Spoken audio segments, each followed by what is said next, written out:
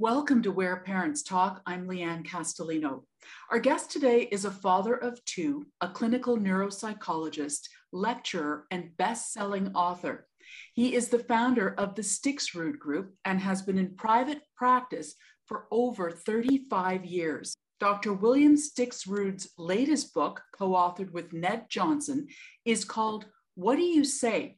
How to Talk with Kids to Build Motivation, Stress Tolerance, and a Happy Home. Dr. William Stixrud joins us from Maryland. Thank you so much for being here. Thanks for having me, Leanne. It's nice to be here. You can call me Bill. Bill, could you tell me what was the motivation to write this book? Well, what happened is our first book, The Self-Driven Child, was about, it had a thesis, which is that having a sense of control is hugely beneficial for children and teenagers and everybody, really. Meaning not feeling helpless, not feeling hopeless, not feeling passive, or not feeling overwhelmed or obsessively driven. Having a healthy sense of control that I can manage my life is really beneficial. And so in our book, the first book, there's a lot of practical suggestions. And our editor, our agent actually said, write a second book that just makes it easier to do this stuff, that gives people the language that helps communicate in a way that can build this kind of sense of control, the self-driven child. So it was really his idea. We really liked the idea. There's a classic book about communicating with kids called How to Listen So Kids Will Talk and Talk So Kids Will Listen. But it's 40 years old. So we wanted to write a book that shares a lot of what Ned and I have learned in communicating with kids between the two of us for 65 years, talking one-on-one with kids and teenagers. So, yeah.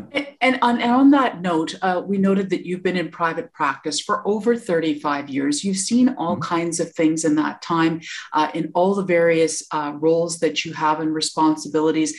How did you go about distilling the most salient points into a book like this one? Well, we think that what it was is that this idea, I've had this idea since 1986, which is parents, as kids get older, we should think of ourselves more as consultants to our kids than as their manager or as their boss, with the idea that ideally kids are able to run their own life before they go off to college. And so that's my focus. Because I see so many kids who go up to college and they're home by November because they simply haven't had enough experience really running their own life. And I want parents to be helping kids figure out, who do I want to be, as opposed to thinking, here's who you need to be. And so in this book, we have a chapter on how you build connection, because really, ideally, what we want is you want to feel connected to our kids and they to us, because Ned might have said that we're going to have more time with our kids as adults than we do as kids. And so we have a chapter on how do you build that close connection? How do you communicate in a way that kids trust you and will come to you when they have difficulties? And we thought about, here's the language of this idea of a parent as consultant. Here's how a consultant talks, and here's how a consultant listens. And we also have this idea in both books that ideally parents can serve as a non-anxious presence in their families, meaning somebody who can handle stuff without flipping out. So when kids have a problem, the parents don't get more upset than the kid does. And so we just thought about, how do we communicate? How do we communicate a non-anxious presence? What's the language of a parent consultant? And then, Leanne, we thought about what are the issues that people are dealing with. So talking about motivation, communicating with kids about technology and sleep. We just thought about the stuff that comes up all the time in our personal lives and also in our clinical lives. It is such an important point, because in many families, the stumbling block, and you know this from your practice, I'm sure, the main stumbling block is, I know there's a problem, but I don't know how to communicate or convey or explicitly express myself to fix it. So how would you go about suggesting some effective strategies generally in how parents can be better communicators and better listeners with their children? So the first thing, in the first chapter, we talk about probably the key to feeling close to your kids is practicing empathy.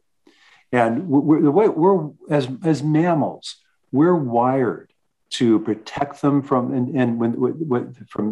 difficulty, and when they're upset, to soothe them. So we tend to, when kids bring us a problem, we oftentimes just say, well, it's not that big, don't worry about it. It's not that big a deal. I don't know why you're so upset. And what makes kids really feel close to parents is that parents listen respectfully without judging and don't tell them what to do. In fact, we interviewed dozens of kids, Leanne, in writing the book. And we simply asked them, who do you feel closest to? And sometimes it was mom or dad, but oftentimes it was an uncle or a cousin or an older friend, somebody. And we said, what is it about them that makes you feel close? And invariably, they listen to me without judging, and they don't tell me what to do.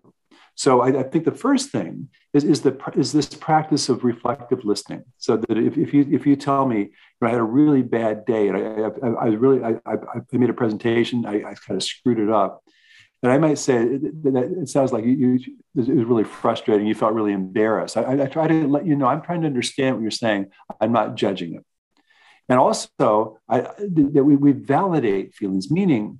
If you say, I was really embarrassed, I probably feel that way too. That kind of idea that it's normal to feel like that. That empathy and validation are the keys really for helping kids when they're upset. And it's not that we necessarily condone everything that they're doing. It's just simply that the feeling itself, we understand, we try to understand it rather than judge it. And we validate that a lot of people would feel like that. So that's really one of the keys, and that's why it's our first chapter is about that use of empathy and validation to build closeness. And we have there's other stuff in there too, in terms of for example, just spending one-on-one time with kids. I mean, a lot of families just don't think they have a lot of family time, but the way you really get to know somebody is spend time with them one-on-one. And so we encourage parents to spend individual time every week with each kid. That's the way you really feel connected. So that's one thing. And the second thing, I'll stop. The second thing is this language of consultant. We offer our help or we offer our advice, but we don't try to force it. So I mean, when a family says, when a parent says, God, I've told him a million times, I keep trying to get him to see. Well, we recommend don't do that. Don't tell him. Don't try to change the energy. And just basically offer, say, I've got an idea about that. You want to hear it? I got some advice. It's all yours if you want it. Or, for whatever it's worth. Yeah. Or I'm wondering what would happen if you did it this way. Where it's tentative, it's respectful, it's offering, but it's not trying to change kids. We have a chapter in the book, Leanne, about change. And simply the science of change says you can't change somebody unless they're asking you to help them change. And we as parents spend a lot of time trying to change kids without realizing that the more we try to change them, the more they hang on to whatever it is. I have to tell you, Dr. Stixrud, it sounds so simple when you explain it and you clarify it and you provide the language. But, when you're a parent, as you may, have experienced yourself, and you're in the moment and there's deadlines and things you got to get done and your patience is running thin and all of those things are happening, to step back and say, you know what, I'm going to take a deep breath. I'm going to be empathetic. I'm going to listen. And all of the things that you just said is a real challenge. So yeah. What could you offer on that front for parents on how to basically practice that so that they become, more effective at it? Yeah. So, and I mean, basically, we do the best we can. And luckily, kids don't need perfect parents, but if we move in this direction, we use that language quite a bit, move in the direction of becoming a non-anxious presence in your families. This is not somebody that is not highly anxious and emotionally reactive, so that because it's just so much easier to help our kids solve their problems if we can stay calm. But move in that direction. It doesn't have to be perfect. And the same thing with this kind of communication. There are times where you say, I can't take, I don't have time for this right now. Figure it out. And then later you apologize. I mean, we apologizing to kids is a really powerful thing. I mean, I'm 71 years old and I don't remember the exact times anymore, but I remember when I was in my 40s, I can still remember times when my father came up and said, I'm sorry. I really had a hard day at school. I'm sorry. I kind of went off on you. A hard day at work, and like that. And it meant so much to me to be treated so respectfully. So I'm just saying, yeah, that changing these patterns could take some work. But also, you can see results immediately in many cases. We gave a lecture in Palo Alto a couple of years ago. This story is actually in the book. And we about offer help, offer advice. Don't try to force it on kids. If they bring you a problem, you kind of listen to let you know you're trying to understand and say, maybe if there's a way that I can help, let me know, as opposed to launching into solving it for them. And so this woman emails us the next day and says, I got home from your lecture last night. And this is before COVID, your lecture last night. And my 7th grade son was in tears. And he said, I'm the weakest kid in 7th grade. She said, ordinarily, I would have tried to talk him out of it. I said, no, that can't be right. You're strong. Or I would have said, well, let's call the PE teacher, and maybe we can get you some exercises to get stronger. And I didn't. He said, I just said that. I said, that sounds like that would suck. If you want to be strong and you feel like the weakest kids, that sounds kind of hard. We'll talk in the morning. Let me know if there's any way I can help. And the next morning, the kid brings a written plan for how he can get stronger and ways that his mom can support him. To take me to they got a chin-up bar at the park up the street. We do that, and the kid figured it out himself. And one of the things we emphasize in the book, Leon, is how important it is for kids to have experience solving their own problems, because it's that experience. If something stressful happens, you're upset, and you kind of figure out what to do. That changes the brain in a way that the next time you're upset, rather than freaking out or just getting really upset, you go into coping mode. And we want kids to have a lot of a practice with our support and our help when necessary, but going into coping mode, because that's what trains the brain to be coping, to develop what we call high stress tolerance, as opposed to avoiding hard things or freaking out or getting really anxious. So building and strengthening your coping muscle is what you're talking about. Well, yeah, and the same thing, yeah, for kids, but also for us. I mean, just practicing a little bit. Just this woman, the first time she zipped her lip and she didn't try to tell her kid what to do or solve the problem. She just listened and said, "If there's a way I can help, let me know." She said it was transformative. That this one shift, and what we're saying. What we're recommending, it's not really hard. I mean, it's not hard to understand. It's pretty simple stuff. But emotionally, it's hard in some ways because if we aren't offering help, if we aren't trying to control our kid, we feel a low sense of control. And a low sense of control is the most stressful thing in the universe. So we have to kind of work on our own emotions. But it becomes a practice. It becomes a practice of communicating with my kid in a way that's respectful. Trying to not fight about the same thing over and over again, which is always toxic. Taking this attitude of a consultant, where my job is not to tell my kid, here's what you need to do, here's who you need to be, is to help him figure out who do you want to be, what kind of life do you want, how can I help you get there. It is such a subtle change that you are really talking about here, but it's so powerful as you describe it. I'm curious, in the course of all the interviews that you did for the book, and looking at the science and the research in this space, did anything surprise you personally?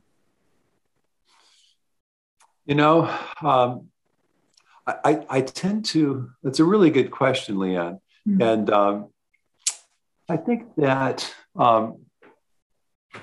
I think the thing maybe that's most surprising was this. Every place I looked to try to understand, how do we help kids manage virtually anything?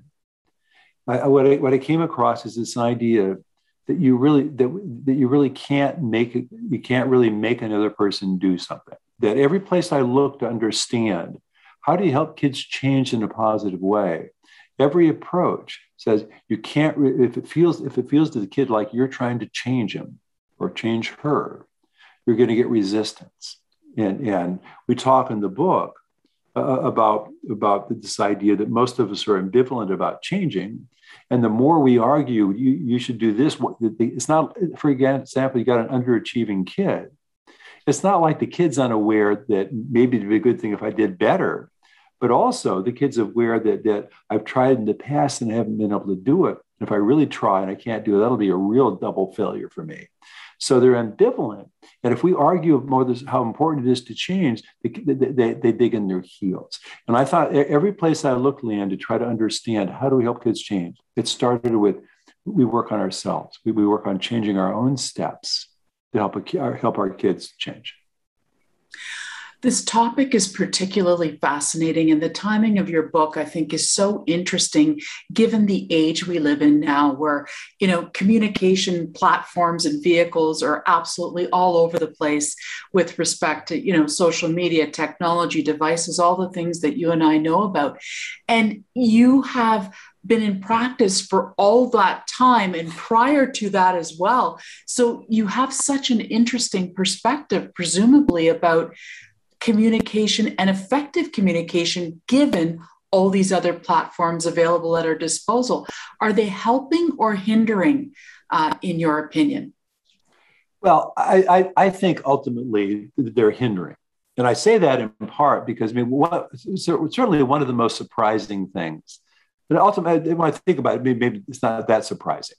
But in some ways, it's shocking that one of the things we've seen this significant increase in anxiety and depression in young people, and that's been going on for some time, and certainly long before the pandemic. But the other thing that's been increasing dramatically in teenagers and young adults is loneliness. And we see teenagers who want to be connected 24/7, but it's not face to face, and we evolve to feel close and feel connected face to face. And so, I do think these technological changes have contributed to this increase in anxiety and depression, in part because they undermine kids' sense of control. It's interesting that a couple of years ago, 200 psychologists signed a letter addressed to the president of the American Psychological Association, asking the Psychological Association to censure psychologists who are working in Silicon Valley using behavioral and motivational techniques, knowingly creating products that are as addictive as possible. And I think so that these products that they're so hard to stop, it's hard to stop thinking about them, that lowers our sense of control. And certainly the social media, Instagram, we post school girls will spend 2 hours photoshopping things and presenting something that doesn't look like them, and then being judged on. So I think that ultimately that these changes in technology have probably not been positive from a social and emotional point of view. And I think that there's Sherry Turkle wrote a great book in 2016, I think, called Reclaiming Conversation, about just how important that face-to-face conversation, face-to-face interaction is for us to feel safe, for us to feel connected with each other. What would you say that you are most proud of with this book? Well, I would say that well, I'll say it this way, Leah, that the self-driven child is really very, very successful, and people all over the world have really got a lot out of it.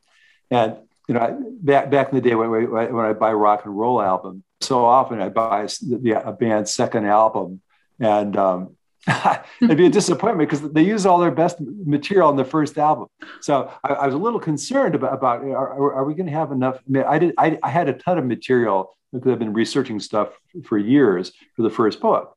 But I really kind of started from scratch on this one. And the thing that surprised me the most is we got a lot of really good stuff. Right? I was able to explore some things that I knew something about, but not very much about. For example, we have a chapter about expectations, about kind of positive versus toxic expectations.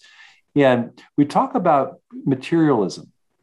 And it's interesting because I've known that there's a lot of research suggests that our whole culture, and particularly for young people, has become increasingly materialistic. Focused on possessions, on looks, on fame, on things that kind of external things. And it's not that any of these things are bad. It's just that if you intentionally pursue them, it's associated with misery. And so I was happy that we were able to explore stuff, pull together a bunch of new stories, and as we were writing the book, something would happen that would just illustrate these points. And so I was surprised that we were able to pull together so much new kind of information, some great examples. We just kind of made ourselves think about the language we use, communicating with our own kids. And Ned has teenagers. I have young adult kids. I have grandchildren. The language I use to communicate with them, the language I use to communicate with my children clients, and my adolescent and young adult clients, and pulling that stuff together. I'm surprised it came out so well. That's a wonderful thing to say, for sure. Let me ask you, Dr. Stixrud. We always like to end everything that we do on this website on a positive and optimistic note. Certainly, this topic can be very, heavy in a lot of families, and can be, in some ways, depressing if you don't know what you're doing, and you can feel alone and isolated as a parent. So, what gives you hope? You've got this book out now. You're really happy with how it turned out, but what gives you hope in terms of moving forward around the subject of communication and parents and their kids? Well, in the book, we talk about three kinds of errors, the errors we make in our thinking that create the misery. Yeah, these are things that have been identified through cognitive behavioral therapy as three of the kind of thinking errors or the distortions in thinking that can make us miserable. And one is simply catastrophizing. And I think that, and one is we have the idea that, well, things should be this things are supposed to be different than they are, or you're supposed to be different, or I should be better than I am, or people should treat me differently. And really, where's the evidence that that's true? Where is it written that things are supposed to be different than they are? Which leads me to think that I assume that the world is as it should be, that right now we want to make it better, but ideally we start out by making peace with where it is. And the other error is what they call the fortune-telling error, which is that I can see how the future is going to be. So there's certainly there's trends that are negative. We think, oh my God, climate change. But you think that people in biblical times were saying, how could things possibly get any worse? The end of the world must be near. We're going back several thousand years here. The people have always had that tendency to think that some people, that things are just getting worse, and it's just going to get worse and worse. And it turned out, well, that wasn't true. And people, every new innovation, whether it's the radio or TV or the waltz, some people, oh my God, this is the end of civilization.